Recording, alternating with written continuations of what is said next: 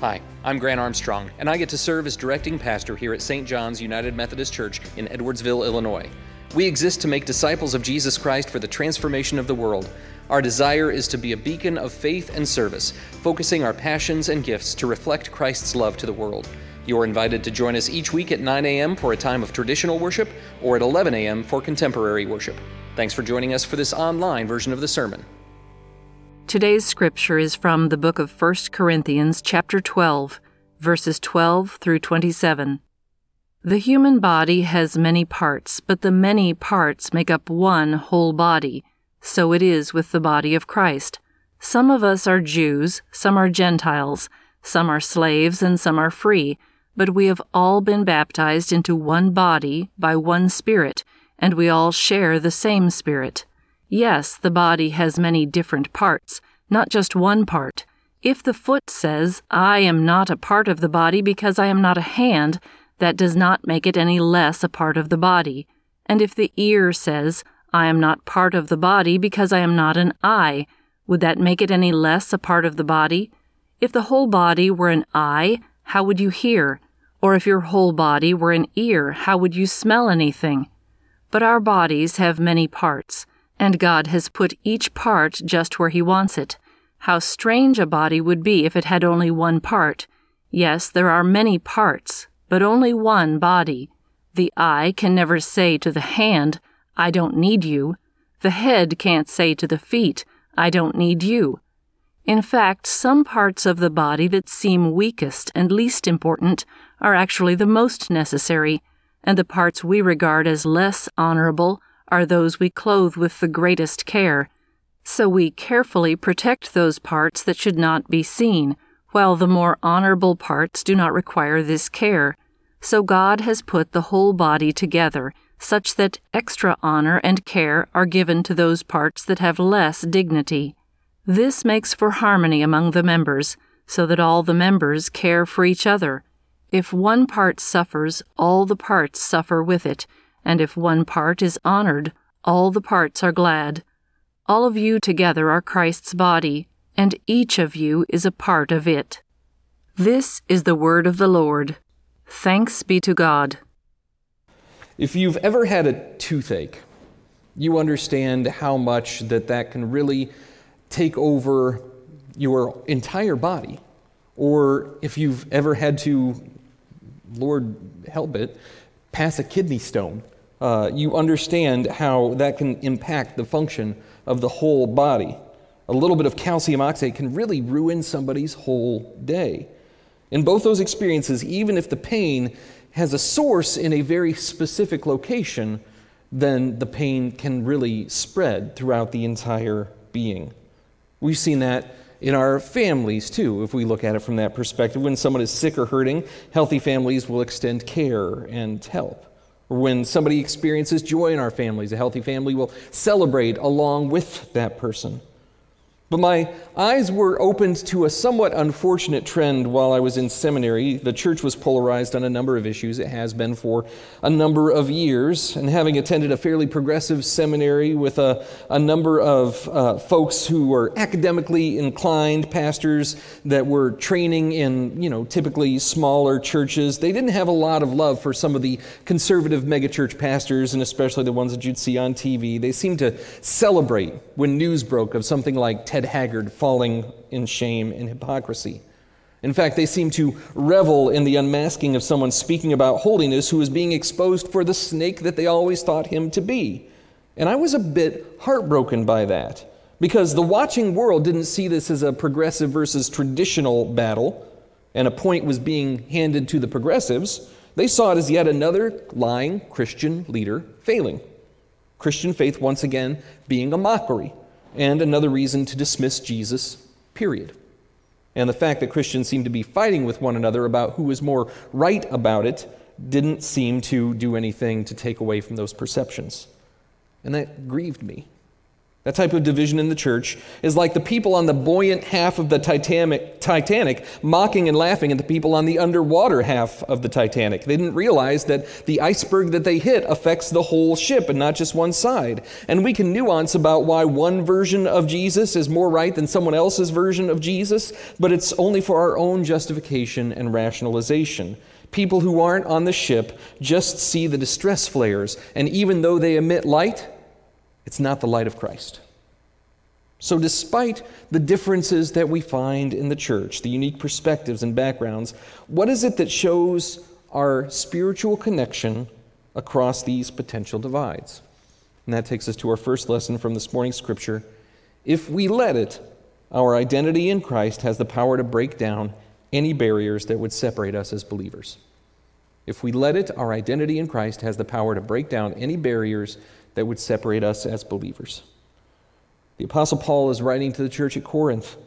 The human body has many parts, but the parts make up one body. So it is with the body of Christ. Some of us are Jews, some are Gentiles, some are slaves, some are free, but we have all been baptized into one body by one Spirit, and we all share that Spirit. The letters of the New Testament give us a wonderful window into a young church that is in development. It's starting to come to terms with what it means to have a much more diverse group than has been called together under a single banner before, that would function then as a united entity. And prior to the approach of those who sought to follow Christ, the animosity between those who were Jewish and those who were not of the Jewish faith was a bit toxic. Both saw the other as less than or as dirty animals. The incredible inequality between those who were indentured to service and those who were not was really stark. These were issues of racial and cultural and economic inequality that was hitting the young church head on. And Paul saw the danger of a church that was breaking up before it even ever had a chance to thrive. And to Paul, the message of sins forgiven and death defeated, our relationship with God and one another restored to new life through the life and death and resurrection of Jesus Christ, it was far too important to let division destroy the church. Too much was at stake, including people's eternal destinations. The church couldn't give in to the temptation to divide so easily. And Christ was the answer to that. Particularly, if we died to ourselves and had been raised in Christ, it's no longer I who live, says Paul, but Christ who lives within me. He says what he was, all the former accolades of his background and all the former brokenness no longer defines him. That creature has passed away, and in its place is a new creation. Now, Paul still referred to his background in order to build connections with people, but he used it as a tool. That story is something to be embraced and not erased because it's part of the testimony that brought him to Jesus Christ and part of what compels him to bring Christ to others. But his primary identity was that of a Christ follower. We still have a hard time with that in our somewhat partisan and tribal culture. If, as Christians, there is something that defines us over and above our relationship to Jesus, that thing becomes our religion. For some, it could be politics. For others, it could be race. For some, it might be economic status or even a sports team, I suppose. Whatever we choose to define ourselves over and above Jesus Christ becomes our religion. And that might be tough to hear, but that's at the heart of the divisions of the church throughout history. And if we only spend time connecting with other Christ followers who have our same religious background, our same cultural and ethnic background, or economic realities, educational or employment status, or even just within our own denomination, the human tendency is to imagine that our way is the way of everyone. Even in Illinois Methodism, there is a pretty significant variety of approaches and understanding of how to live out this Christian faith. And so we get to figure out some of the important ways that our uniqueness is part of God's gifting to us, but our unity is God's requirement of us. And so that takes us to our second lesson. The question for Christians isn't, are we connected? But how are we connected? How are we connected? Paul goes on. Yes, the body has many different parts, not just one part. If the foot says, I am not a part of the body because I'm not a hand, that does not make it any less a part of the body. And if the ear says, I'm not a part of the body because I'm not an eye, would that make it less a part of the body? If the whole body were an eye, how could we hear? Or if the whole body were an ear, how would you smell anything? But our bodies have many parts, and God has put each part just where he wants it. How strange a body would be if it only had one part. Yes, there are many parts, but only one body. The eye can't say to the hand, I don't need you. The head can't say to the feet, I don't need you. In previous jobs, I can remember nearly every time I got my hand slapped for doing something that was outside of my job description. For example, I was working at a TV station doing the Chiron, which is, the titles and graphics and things like that for a morning show. And we had talked in our morning show crew, our little team there, about how we wanted to freshen things up a little bit, maybe put up a different graphic to represent the show. And so I was a student at the time. I had access to Photoshop and a little bit of background, so I was playing around with some possibilities, and I brought one in front of our just little morning show crew and showed it to them. They said, well, that's pretty neat. We should use that. And so we did. We decided to use it one morning, and I liked to use my skills to make a difference. I wanted to be helpful. My work would be seen by people, which was super important to me at the time. And after the morning show concluded, the art director for the station came in visibly frustrated, like red in his face, frustrated. He came right up to me and said, do you know why I have to come in during my vacation to sort out the changed graphics for the morning show? And I think I mumbled something about how we thought it looked nice, and we decided we might try to use it, and I designed it. I was trying to be helpful. And that's when he looked me dead in the eye, and he said, who died and made you God? Now, in my youthful ignorance, there were a number of things that I had failed to consider in my enthusiasm towards trying to be helpful. When I got called into my boss's office, he kindly relayed to me some things that my still developing brain had not fully considered. There's someone who had that design job, and it was not me. There were people who had that kind of decision-making authority, and again, that group did not include me. And it was also sweeps time for the station, which has a whole lot to do with people being able to recognize the station that they were watching so that they would be able to record that they were viewing the station, which would increase their ability to attract advertiser revenue, all of which was shared graciously, but I really, really felt the impact of that correction. That's when I first started to understand that my well-intentioned efforts to be helpful weren't always all that helpful. The fact that this was over 20 years ago, and I can recall that incident near verbatim, this was not an isolated incident for me either. I used to think that it was a rebellious streak in me, and that was partially true. I thought maybe my theme song was, I fought the law and the law won, but it was probably more like, I think I'm pretty special and helpful, but I need to better understand my place in an organization. It's not quite as catchy, but that would be my song. Admittedly, that's not quite as catchy. But when I became a Christian, some of that I'm a special helper understanding traveled with me, and I didn't really have an understanding that the body of Christ was bigger than my whims and even my best strategies. I was a part of an organism. And while I was not an unimportant part, I was not the only consideration. I believe at that point, God was guiding me to be a person under authority. That it would be good for my development as a disciple to submit to someone like a bishop who could offer spiritual leadership and who would help me to trust Christ's work and discernment outside of my own limited insight. And that's one of the reasons why I became a Methodist.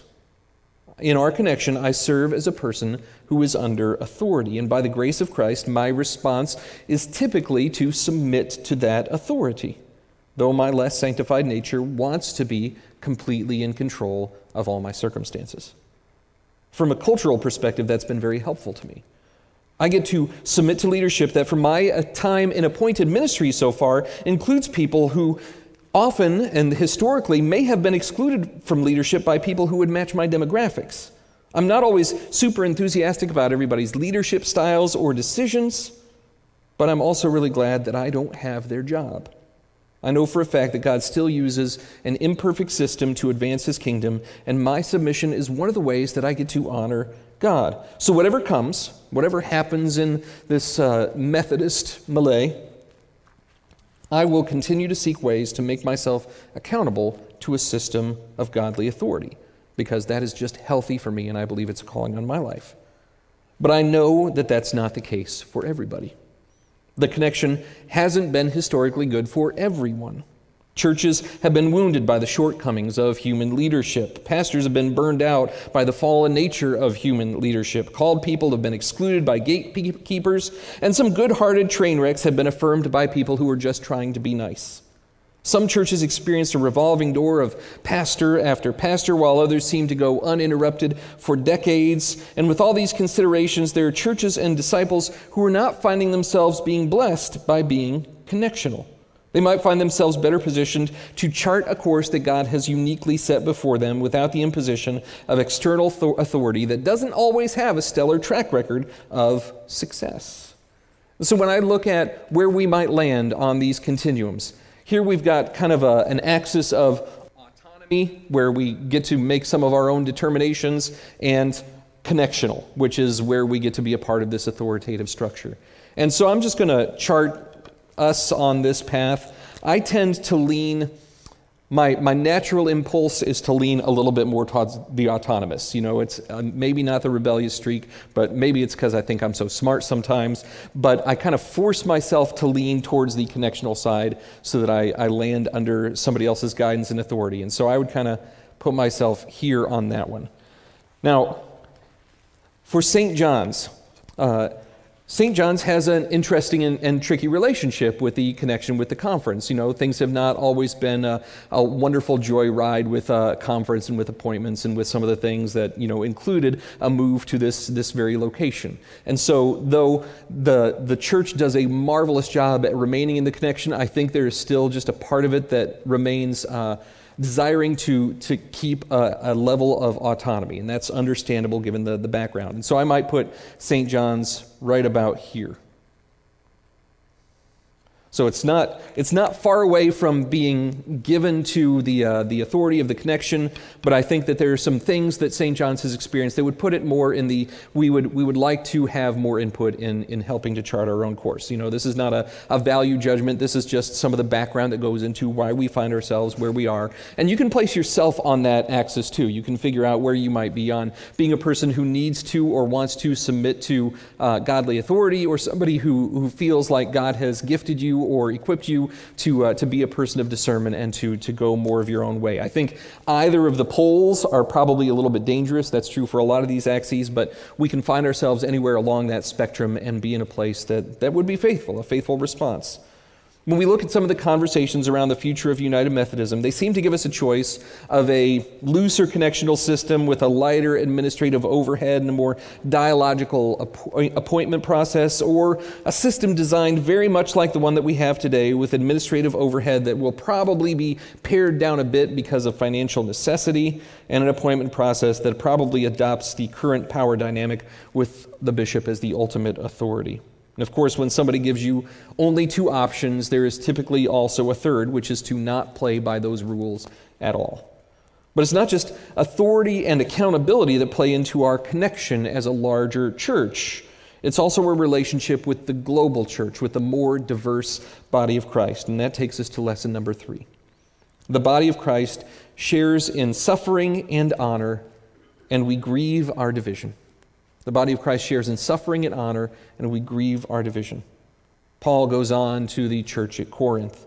In fact, some parts of the body that seem weakest and least important actually are the most necessary. And the parts we regard as less honorable are those we clothe with the greatest care. So we carefully protect those parts that should not be seen, while the more honorable parts do not require this special care. So God has put the body together such that extra honor and care are given to those parts that have less dignity. This makes for harmony among the members, so that all the members care for each other. If one part suffers, all the parts suffer with it. And if one part is honored, then all the parts are glad. All of you together are the body of Christ, and each of you is a part of it. To give us a little bit of perspective of where we stand in the global United Methodist Church, the African United Methodists make up about 42% of United Methodism around the globe, 42%. The largest jurisdiction in the United States makes up about 21% of the UMC, and that's in the southeast. Our jurisdiction, the North Central jurisdiction, consists of conferences like East Ohio, West Ohio, Indiana, Michigan, Iowa, Minnesota, Illinois Great Rivers, Northern Illinois, and the Dakotas. And that makes up about 9.4% of United Methodism. All those states together make up about 9.4% of global United Methodism. And based on growth and impact, there is a really high likelihood that the future of Wesleyan Methodism will look more like Christ followers in growth areas of Africa, Asia, and Latin America. That's just where the church is growing right now. And what does that mean for us?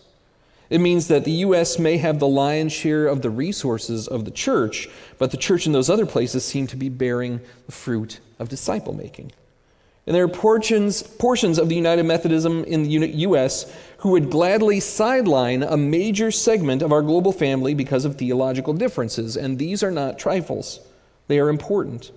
But the way these segments are being dismissed can be problematic. Oh, they're just parroting the colonial evangelical cultural message that's been given to them because they've been promised money and influence by people who are more traditional. And that is condescending and treats our siblings as though they are incapable of their own thought and discernment and that their integrity can be purchased. But when our siblings around the globe also ungraciously equate people with animals or with criminals because of their orientation or identity, that is demeaning, and it's hard to make nice with people who question your very humanity. So how do we interact with the global church? Where might we find ourselves on that connection? And again, we go to our axes here.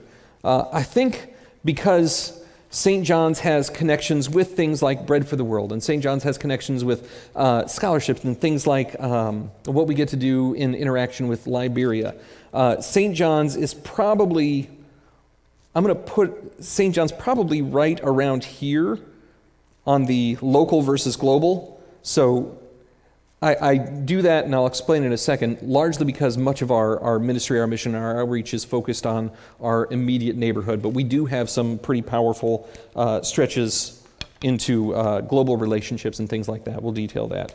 And I'm going to place myself really just kind of right above that line. And again, I'll explain why in a second. So I would put, maybe I would be right here in this quadrant, and St. John's would probably be right here.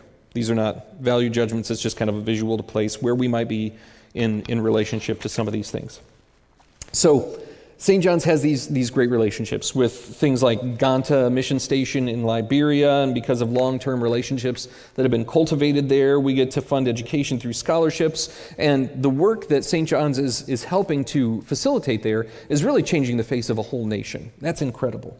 And through ministries like Compassion International, we get to do the same thing through villages and children around the world. Our tithes and offerings help to go support global ministries through the apportionments that are connected with a larger and global connection. These are good things, but we don't often as a congregation have a global focus. We tend to be able to focus on things like feeding local pantries through a mission garden. Also fantastic, really incredible work. And there are a lot of things that we get to do to serve our community. Though I appreciate global mission when it's done in ways that don't necessarily bring this Americans coming to work as the great white savior complex, but instead they build relationships, boost the local workforce through equipping and funding and resourcing and things like that, my personal global focus has been somewhat limited lately. I have loved to go on international mission trips to places like Nicaragua or to Liberia, and those are powerful experiences that can be done wrong if they are done in a fairly colonial way. But still, lately my personal global reach has been largely connected with the International Hospitality Program at SIUE. We've made some great global friends through the International Hospitality Program, and I've had an opportunity to do some educational travels to Israel. That is also relationship building, and I hope to be able to invite some folks from St. John to come along on one of those journeys in the next couple of years. We built some additional global concern into our family through adoption, and that changes the way that we hear and witness things like some of the anti-Asian speech and violence that's taken place over the course of this pandemic just because of the way that our family is made up. I don't know that there is a specific right balance of local versus global. Scripture tells us that we are in the body of Christ and we need one another. We don't get to easily dismiss those who are unlike us. And Paul's remedy for that is compassion and care.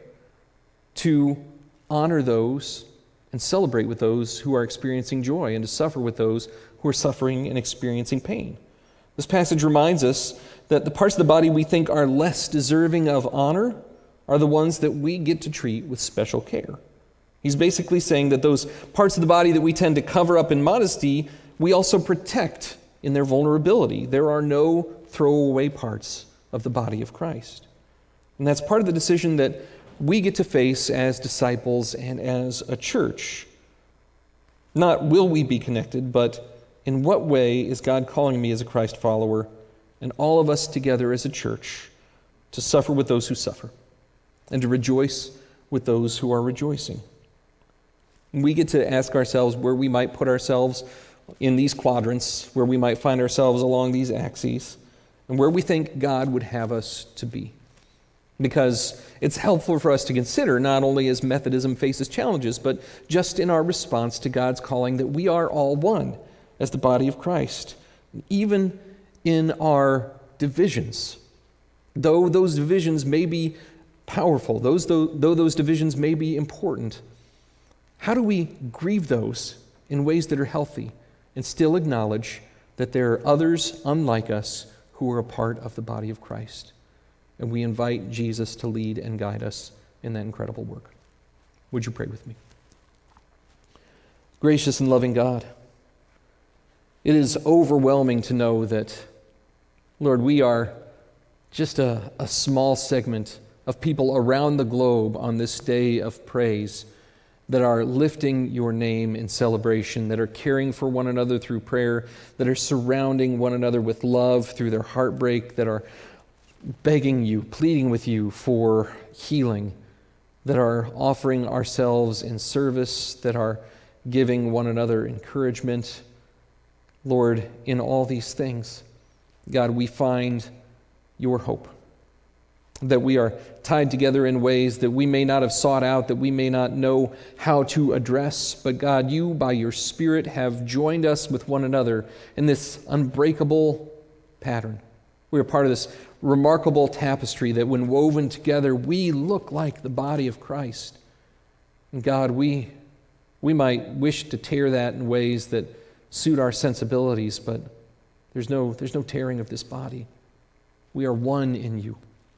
How might we do that in ways that honor you, that honor the dignity and worth of those that you've called us to serve well? And God, we pray that above all, your name would be glorified, that you as head of your church would be lifted up. We thank you for the Spirit that guides us, for the wisdom and hope that resurrection provides, and for our opportunity to be a part of this incredible body. We love you and thank you in Jesus' holy name. Amen.